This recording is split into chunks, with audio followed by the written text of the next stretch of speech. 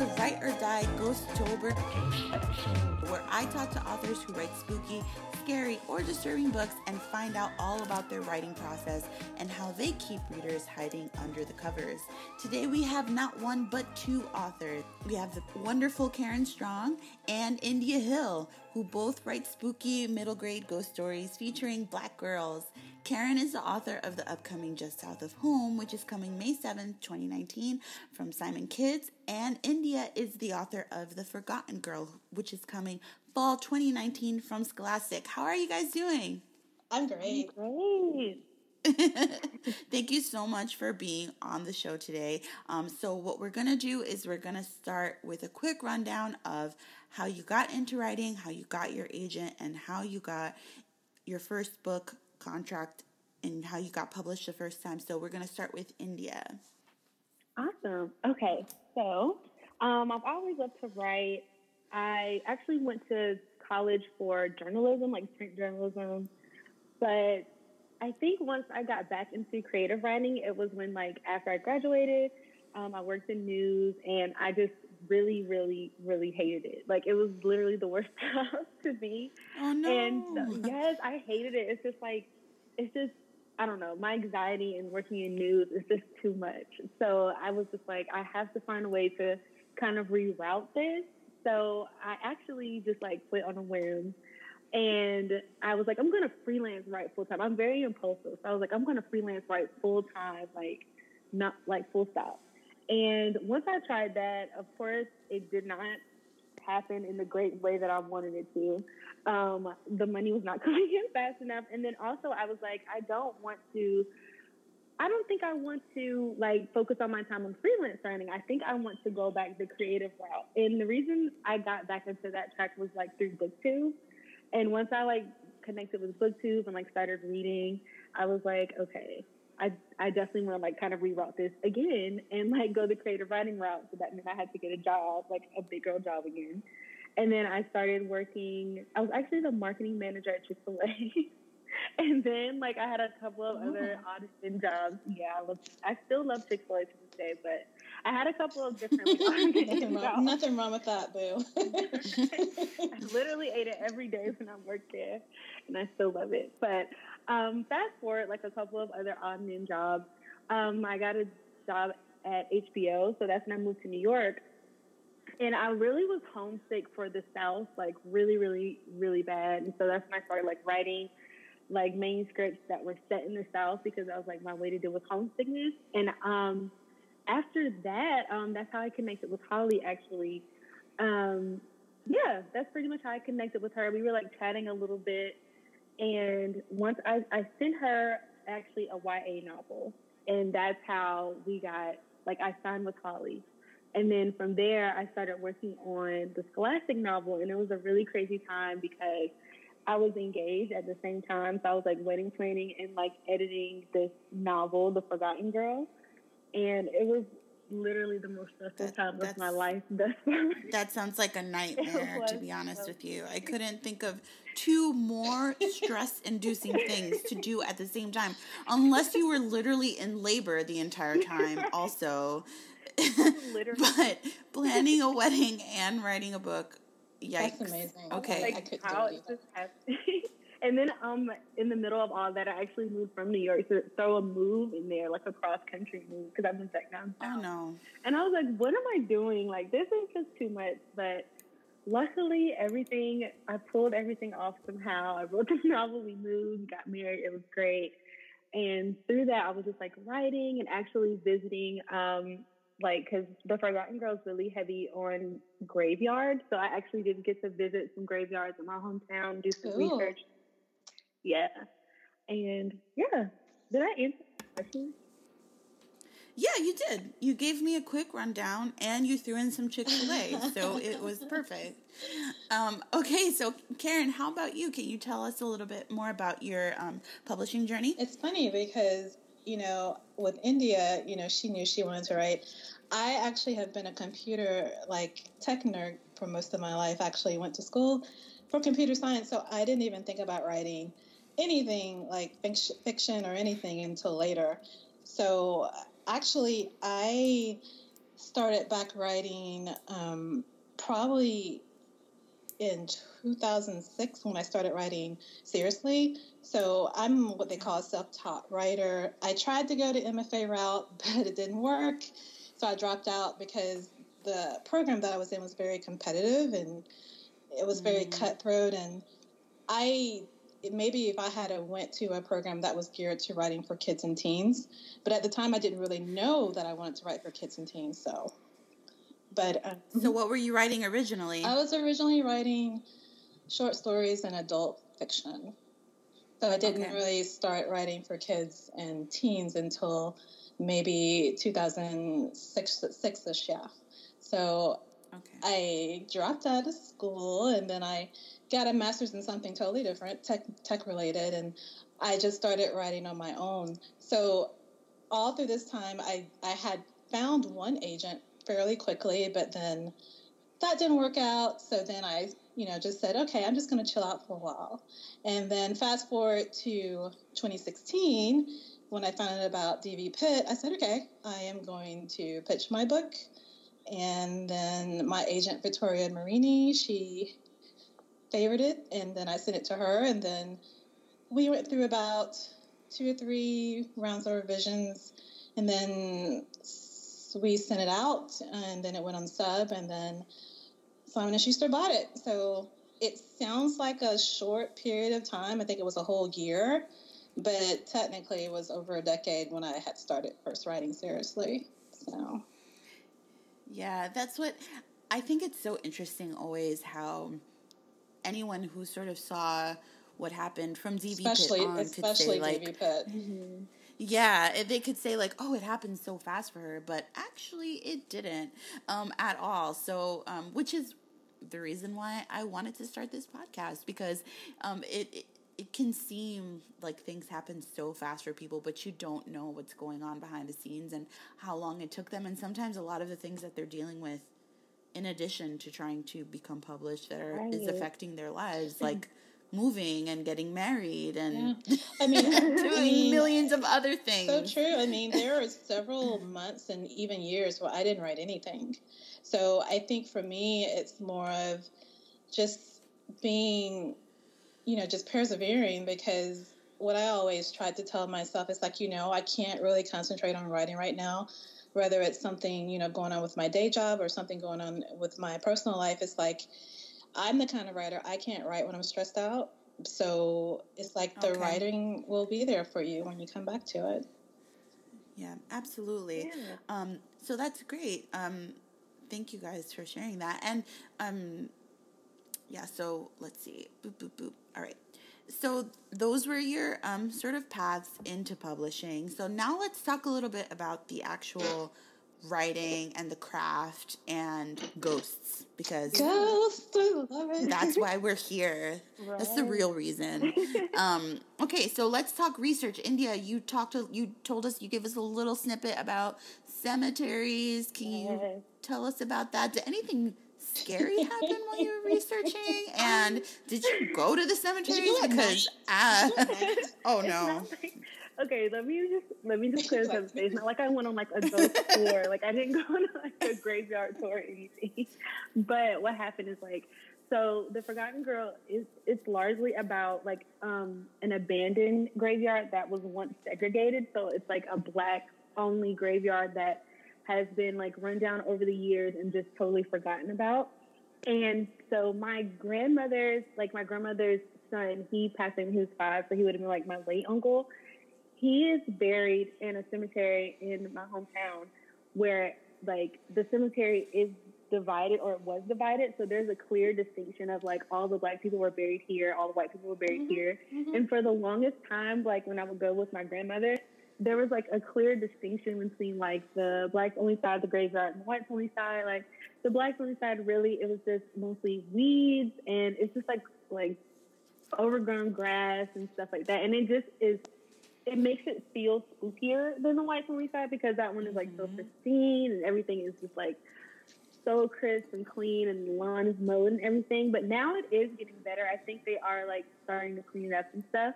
And I was saying that my grandmother's aunt is also buried out there as well. And something scary about this or creepy about the cemetery is, so my grandmother is really, really, really afraid of snakes. It's like her number one phobia. And she said that one time she went out there like by herself, which I would never, but she went out there by herself, and she said like there was like this big black snake in like the tree, and she was freaked out. And I just could only imagine her fear. But something else that's like scary that I've witnessed is like, so my late uncle and my late, I guess, great aunt, I guess, their tombstones were facing like totally opposite directions, but over time they have literally started to face each other. Like, I kid you not, I have it on my Instagram. Literally, because my grandmother always used to say it, and I'm like, I have to see this for myself, because I've seen it before when they were like both kind of straighter, but it's like at a diagonal they've turned to face each other, and it's so weird. I don't have an explanation for it, but it is like very spooky. Oh, spooky. So, yeah, that's spooky. I love it. It is. It's really spooky. That's really cool, though. That's such a cool, not cool. It's weird, because it's not cool. It's kind of awful, but also, like, it's interesting. Oh, yeah, the segregated graveyard. Yeah, absolutely. So I went to SUNY Purchase, and it's in New York, and it has one of the oldest segregated graveyards, actually, because the school is on the site of what used to be a plantation, but apparently, like, the slaves and the white people were, like, they got along better than normal, I guess. I don't know how that would be possible, but they were buried in the same areas. Like, it wasn't... Yeah, so... I think it's, like, sort of fascinating to look into that, and how even after death, Black people weren't considered good enough to lay to rest with other people. It's just horrible. And India, can you sort of give me a little rundown of just like a quick pitch about The Forgotten Girl? Yes. So The Forgotten Girl follows the story of Iris and Daniel, and they're about 11 years old, best friends. They live beside each other. The story opens up where they actually are just like exploring their little small town, or their small neighborhood rather. And they're just trying to, get into some trouble, do a little snowball fight. But they end up stumbling across like a gravestone. And so they're like, what is happening? It freaks them out. And after that, like, they run away, and Iris still kind of feels like this uneasiness about what happened. And she's like the quote unquote brave friend of the two. So that's not really like normal behavior for her. But after a while, we realize it's a ghost, and she was buried in what was a segregated like graveyard, and she kind of just wants to be recognized. She's fed up about it. But the thing is, Daniel isn't sure of her intentions. Like, he gets that she wants to be recognized, and that she, he gets where she's coming from, like where she's buried and stuff, but it's not clear whether or not that's her, like, it's not clear that she's a good ghost or not. Like, is that all she wants to do, or is she trying to do something else? Like, what is she trying to do with Iris? So it's not really clear what her intentions are. We don't know if her intentions are 100% good. So, I like that. I think, that sounds so good. I think, India, you said on Twitter that this is about a ghost who's fed up, and I was all in after I heard about that. I'm all in for ghosts who are fed up. I think I'm a ghost that's fed up. That sounds accurate. I'm a ghost and I'm fed up. So Karen, Karen, so why don't you tell us a little bit about your research process, and also a pitch about Just South of Home? Yeah, sure. So I was that creepy kid. Even when I was a little girl, I used to read like Stephen King and Dean Koontz and be afraid to go to sleep at night, but I would keep reading these books. I would go into the woods at night. I was crazy.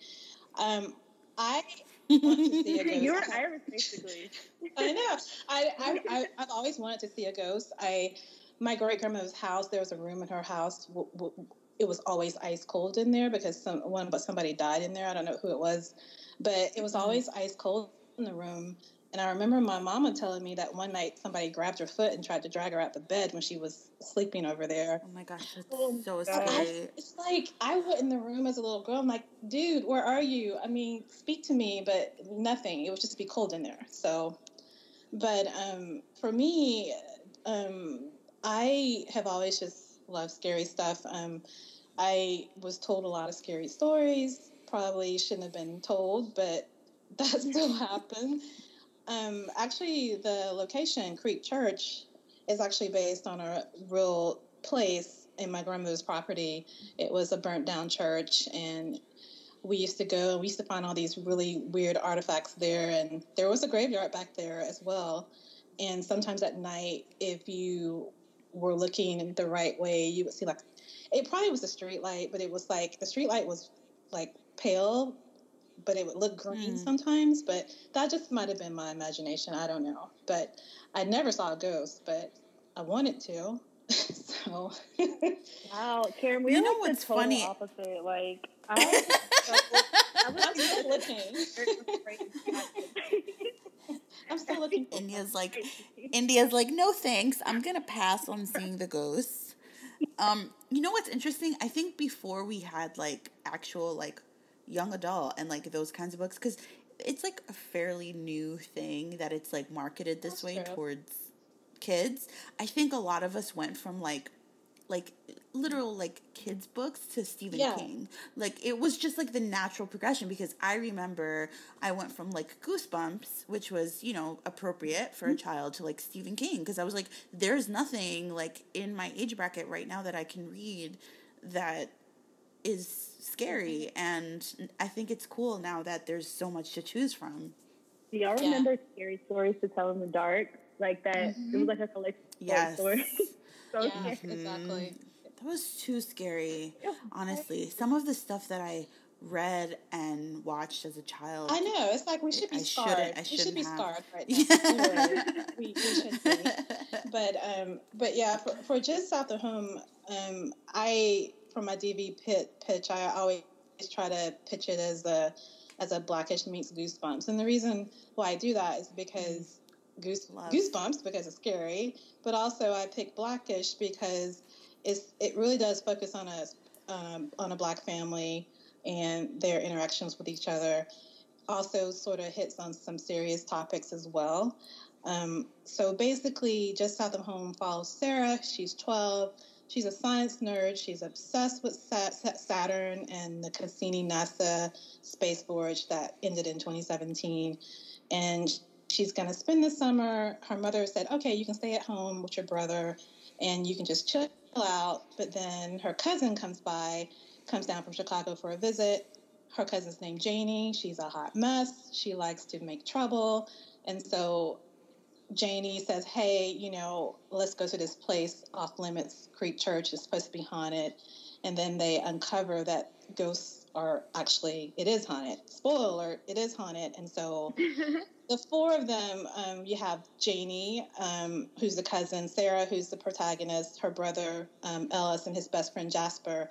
The four of them have to figure out, okay, why are these ghosts here? Why are they trapped? And how can we help them escape and be free? I love it. I'm really excited to read your book, and like I feel like we should do a joint. I think all three of us should go on tour. We need to go on tour. Yeah, ghost tour. I will make jackets. Yes, it'll be amazing. I'll bring Pancho. He'll be our therapy dog. Yes. Calm us down when we're nervous. So why ghosts? Why did you both decide to write about ghosts and not, say, werewolves? Like, why ghosts? Well, I think my answer was evident. I'm obsessed. So Karen is obsessed with ghosts. She wants a ghost bay. She keeps like looking for them in the forest. So that's Karen's. Hey, any ghost listening to this podcast, hit me up. Oh my god, Karen, not me. Ghosts, not me. Yeah, Karen Newsom's on Twitter. Hit me up. Oh my gosh. How about you, India? Why did you decide to write about ghosts?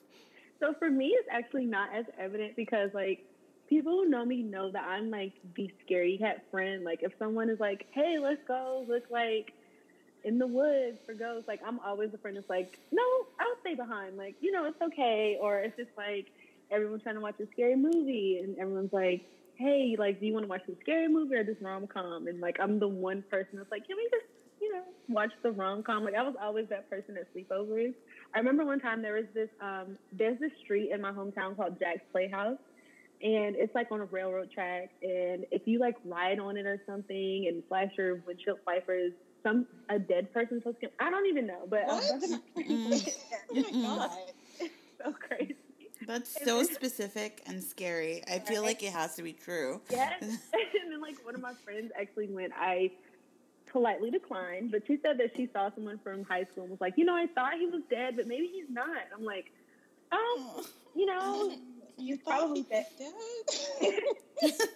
I cannot. Maybe not. So I'm always the friend that's like hanging back. So the idea of a ghost story for me was like, because, you know, people are like, India's writing a ghost story like she's the literal most frightened person.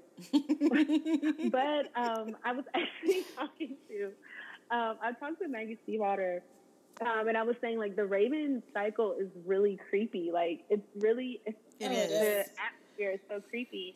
And I remember this was like maybe, I don't know, like 3 years ago, and I was like, I would love to like write something scary, but I'm so afraid of everything. And she was like, people who are like easily frightened, like they write really good stories because the reason that they're easily frightened is like their mind is taking it further than where it probably actually would go. Like a lot of times, 100%. Yeah, like a lot of times when I do watch scary movies, like if someone like forces me and I'm like, okay, I'll watch it. It's like, oh, I kind of like hyped this up in my head. Like I thought it was going to be way scarier because I thought this is going to happen. I'm like, okay, well, I can just kind of do that for my book. Like I can kind of take it where my imagination will take it. And sometimes I would write something and I would literally scare myself. Like I was writing. I'm like, okay, this is too scary. I just being a fraidy cat. And then it was just like the idea of like conquering a fear of mine because it's like, okay, you know, I can't just have this fear of like fear forever. So I write like, oh my God, the kids are going to love this book. I can already tell. The kids are going to love it.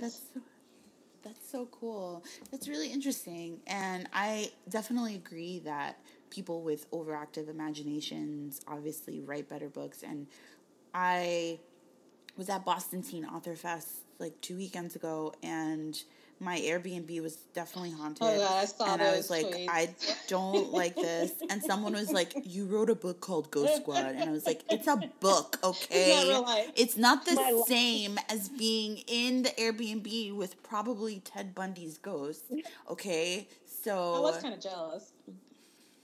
I mean, it was scary. I was with Kat, and Kat was like making a joke of it, and I was like, this is not funny, Kat.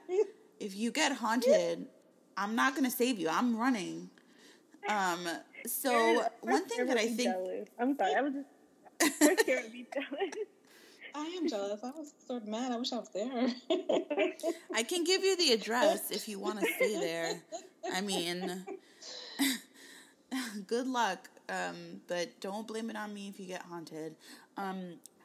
So I think one of the hardest things to convey in writing is fear. It's really hard to make somebody scared with your writing. I think it's one of the most challenging things to do. So what did you guys do to make sure that you made your stories creepy and spooky enough that kids would actually get a scare out of it? And do you have any tips for writers who are trying to write scary stories and dialogue and all that?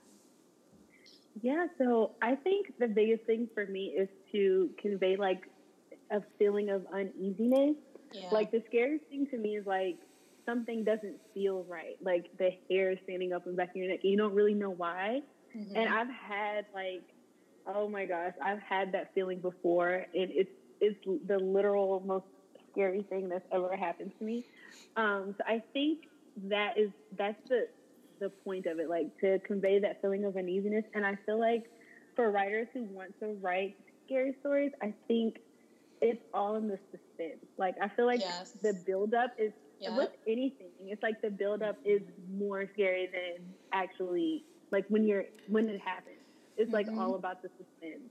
Yeah, and it's also the atmosphere. I love that. The atmosphere Yes, too. yes. The mood and the atmosphere. In like what India was saying, just the it's almost like what you don't see and what they don't know yet. It's like, what is that? Yes. You know? And then that moment in time where it's up to me to figure out what this is, you know, what is it? And then the fear, like just the character going through the emotions of having to go figure out what that sound is, or should I go into this dark room? Should I go into this graveyard? What's going to happen to me? It's all about moments, actually. Writing from moment to moment while you're in that space. Yeah, I definitely agree. I also think that just leaving it sort of up to the reader to fill it in with their own fears is really important too, because in that moment, like when they're wondering what it is, they're probably thinking of the thing that's going to scare them the most, and they end up just scaring themselves. So I think that's great advice. So I think I already know Karen's answer to this question, but do you guys believe in ghosts? I definitely believe in ghosts. I'm just mad I haven't seen one. I'm waiting. I feel like he's coming to me because you keep talking about it, and it's just going to happen. And I just want to say that if it does, you need to live tweet it, because I want to be there with the popcorn. A ghost might slide into my DMs after this. You never know. Oh my God, Karen, I can't with you. Why? Really can't. What is happening? Oh my God. So I feel like so I'm like, the easy answer is yes, I do believe in ghosts, but I feel like I believe more so in spirits and like spirits that aren't at rest. I remember one thing that really sticks out to me is like my uncle that passed away. So I remember one night, like this was like really, really soon after he passed away. This is not the same like uncle that's buried in the graveyard. This is another one that I actually knew and grew up with. So like I remember like very, very recently after he passed away, and like my family we were all like kind of like staying in one house, like having like a family sleepover, just trying to like, you know, like grieve together and stuff. And I remember I was just like in my room sleeping, dreaming about something so totally random, like just like being at a fair or something. And he like walked through it. And so I was like, you're out of place in this dream. Like I could see if I was like dreaming about you, but this is like, it was just really random. So I thought that was so weird. So like the next morning at breakfast, everyone was like talking, and I was like, yeah, like I dreamed about, you know, Tony last night. And they were like, stop lying. I'm like, why? And they're like, so did we. So it was like, we all had like goodness. Yeah. No, I just got chills. I hate this. Wow. So yeah, it's like he came to visit everyone. Yeah, like he came to visit everyone, because it would be different if I like went to sleep and I had a dream like about him, but it was just so out of place, and he just like walked through the dream. I'm like, what is going on? And so like everybody had a dream, and he just like kind of walked through it.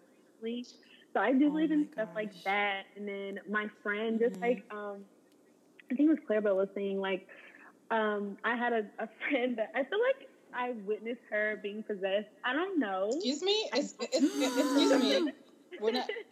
What? Ghosts and demons are two different things. Yeah. Karen's like, demons do not slide into my DMs. I just meant ghosts. No demons. So I feel like it because she's like, I don't know if she still does this. I'm going to ask her, but she was like so much of a sleepwalker. And she would always be the one to have the weird dreams, like someone grabbing her foot in the middle of the night, or someone sitting on her bed in the middle of the night. And so then she is like, we were watching a scary movie, and it was like really late. Like it was getting late. It was a slumber party, so it was getting really, really, really late, and everyone was like overtired, and we were still trying to stay up because no one wants to be like the first person to go to sleep at a slumber party. And then like through the night, she just started acting so weird, and we were like, Sierra, do you need to go to sleep? Like it was just like her whole personality changed, and I was like, what? Like No, so she was like kind of playing and joking, we think.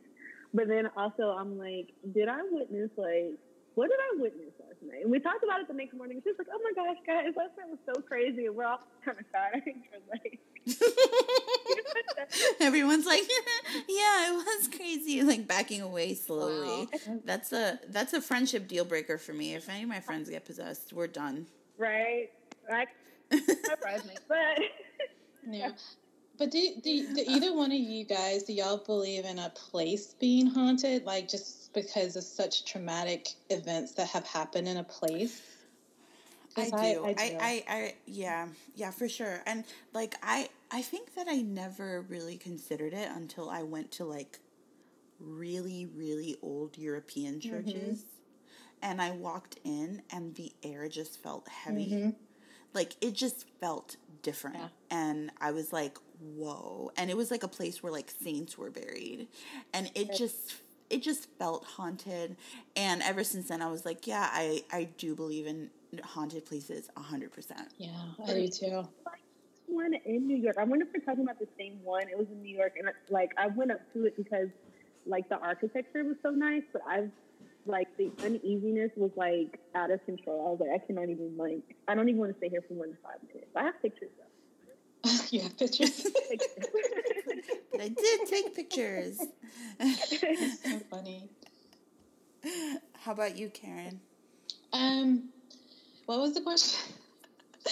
You asked it. Oh, about haunted places. I'm sorry. Focus, Karen. Focus. Yeah, it was funny when India was talking about segregated graveyards in my town.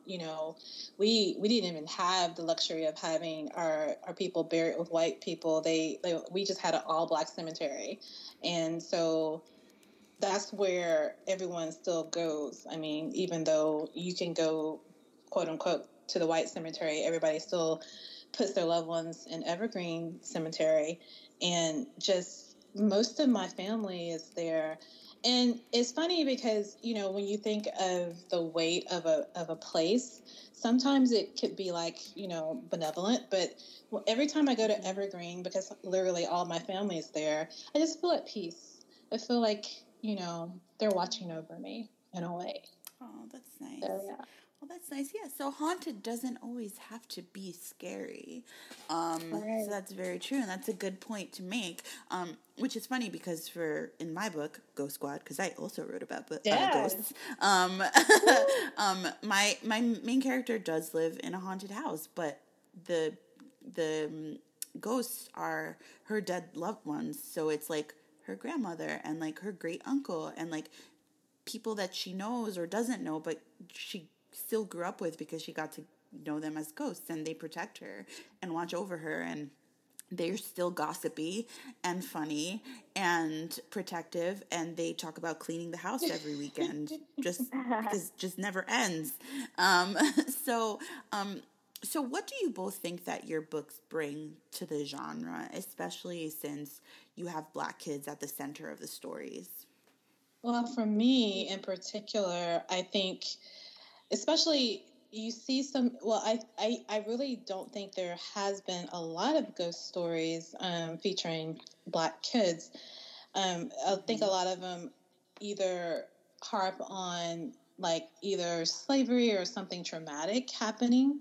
And obviously in my book, something does tragically happen, but instead of focusing on the very, very high level of, almost sounding like a history lesson, I wanted to narrow down on the very specifics of a family and how that particular thing affects them, and not make it so wide lens.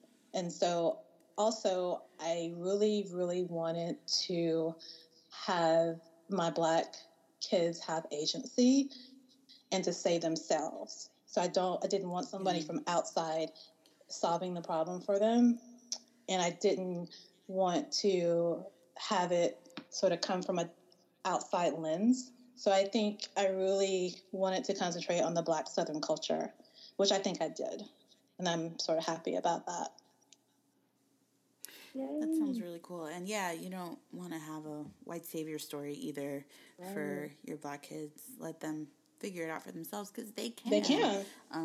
Yeah, absolutely. It's so important for young kids, especially kids who have already been told or are going to grow up being told that they can't be certain things.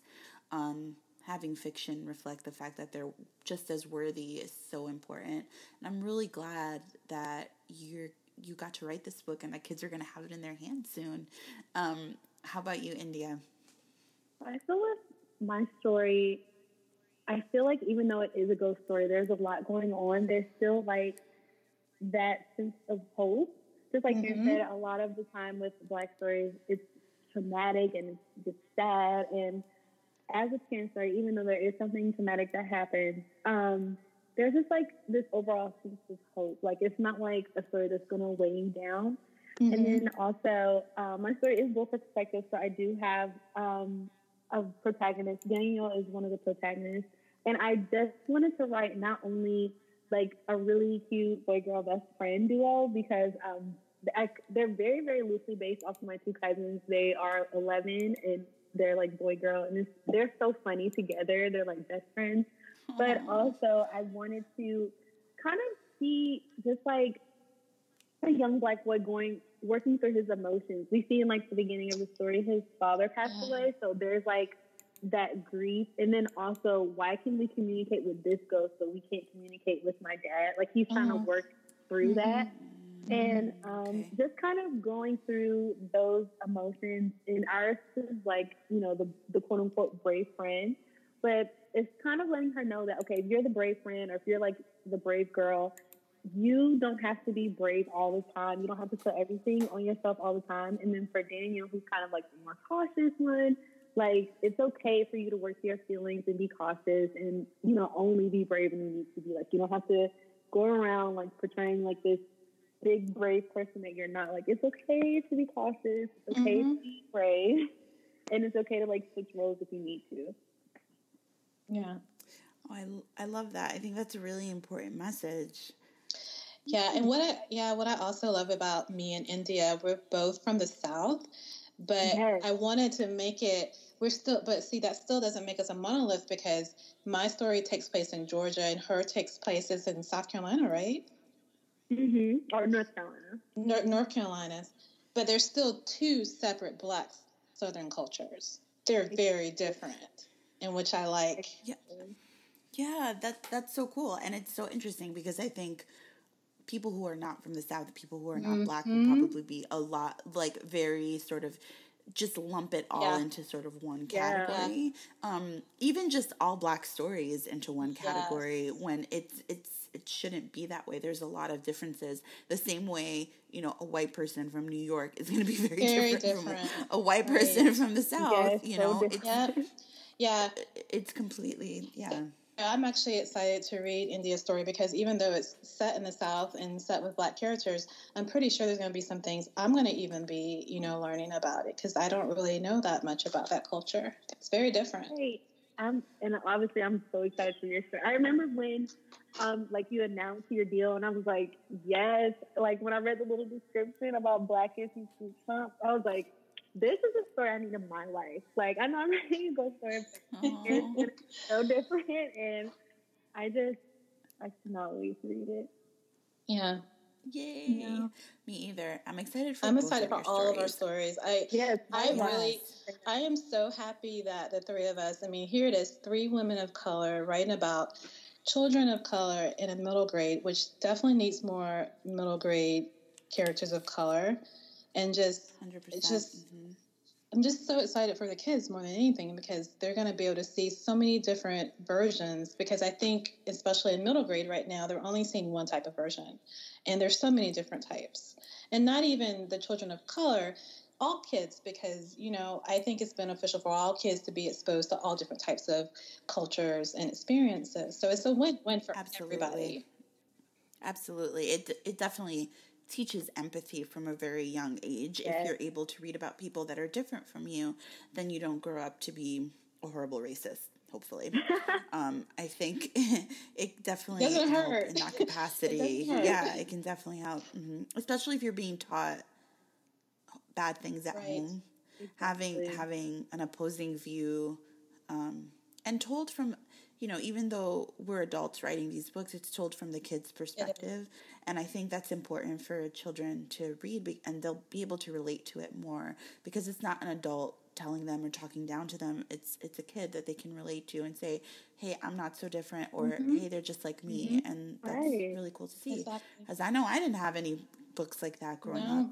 I had The House on Mango Street. That's it. So that's so exciting. So can either of you, and this, if this is something that either of you can't talk about, we don't have to include this in the final cut, but are there stories that you're working on for the future that we can know about? Ooh. Well, let's just say I'm working on another story set in the South. Okay, yes, exciting. I'm working on But then all my stories are going to be set in the South, so I already know much. I think I can say I'm working on another story in the South. But the difference is this one is YA, so that's exciting. And it follows a best friendship, but in high school, and two girls instead of boy girl middle school. It's two girls that are best friends in high school and their differences and how they navigate them. But there is also a really heavy influence on rap, Southern rap. So I'm excited. Oh, cool! I love that. Yes, yeah, that sounds great. Yeah, any books that have to do with like rap or hip hop are my favorite ever. I'm really excited for Tiffany Jackson's book that's set in the 90s. Yeah. That's going to be so cool. And of course, Angie Thomas is on the come up, which comes out in February. And that she wrote actual songs for and made beats and everything. Cannot believe it. So cool. Okay, so just because this is the ghost episode, you're not going to get away with not telling me either your most embarrassing publishing related story or something that you wish you'd known before you started. Now, I personally love hearing the embarrassing stories. They're my favorite, but you don't have to share that one if you do not want to. Do I feel like embarrassing myself today? I'm trying to see. Let's just go for it. So when Holly gave me the call, saying like she wanted to offer me representation, I was like, the day was already so hectic. So when she called me, I was just already like rambling, and we were talking. And I said something along the lines of, "Yeah, I think I quoted like a novel before, but I think you like rejected it." And I was like, "Wait, why would I say that?" And it still haunts me to this day. Like, why would I tell her that I heard something bad that she didn't want? Like, maybe she wouldn't have never remembered or whatever. But I was like, why would I? And I was so happy when I said it. Like, yeah, I think I said it, but like he rejected it. But it's okay. Right. It haunts me to this day that I said that. And that could have also been like low key passive aggressive. Like, right. Like my other story. This is great. Or something. It was just all bad. Like, I think about it from time to time. I'm like, I hope she forgot. She'll be reminded if she listens to this podcast. That's cute. That's sweet, though. Holly, I love your agent, by the way. I actually listened to her on a podcast episode recently. She is a badass. Yes, I love her. And I actually, when I was in New York, I got to have lunch with her, like, in person. I'm like, she is so amazing. I really feel like she's, like we're on the same page all the time. Mm-hmm. Like, she has... Well, we all have badass agents, so I think we're all good. We do. We really do. Yeah, absolutely. So, Karen, your turn. I don't really have an embarrassing moment. I guess you could count this podcast as an embarrassing moment. No, but... why? You did. It's not. You've done a great job. Right. Well, I actually, you know what? I'm so paranoid that I don't have an embarrassing moment. So I will just say what I wish I had known when I first started was just to calm down. Just calm down. Because there's so many things that you can stress yourself out about that you have totally no control over. Exactly. And the writing is the only thing you have control over. I know we're all in our debut year right now, upcoming debut year next year, and there's so many things that have been freaking me out, and I have to remember, just calm down.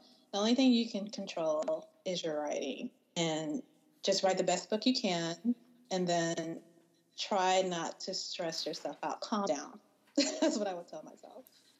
Calm down. Yeah, I think that's really important, because I think it's really easy to sort of freak out about everything and anything when you start out, and when you don't know how things work. Everything seems like a huge deal, and the truth is there's a lot of waiting and a lot of being patient about things, and usually nothing is as urgent as you think it is. Also, I think that's definitely something that you learn as you go on in this wild ride of publishing. Right. So, can you both tell our listeners where they can follow you online? Yeah. So sorry. Either one of you can go first. I guess I'll just say it. So you can follow me on Books and Big Hair everywhere. Books and Big Hair, Twitter, Instagram, YouTube. I think Snapchat as well. Do you also use Snapchat? No, I just use it for the filters. Sorry, Snapchat. Oh, Snapchat. Yes, Books and Big Hair everywhere. I love that handle. Thanks. Yeah. And you can find me at Karen Musings everywhere. I'm on Twitter mostly because I'm on conference calls during the day, so that's where I pretty much am. And on Instagram as well, Karen Musings. And then my website is karen-strong.com. Perfect. And we will be on the lookout just in case that ghost ever does slide into your DMs. I'm a little bit worried for you. Yeah, I've got to say. About it. I hope he has an estate that he needs to manage. I love that. Oh, I see. So you just want to use the ghost. You're used to the ghost. I'm really scared of his revenge. A ghost sugar daddy. That's what I want for him. Oh man, a ghost sugar daddy. That is perfect. I think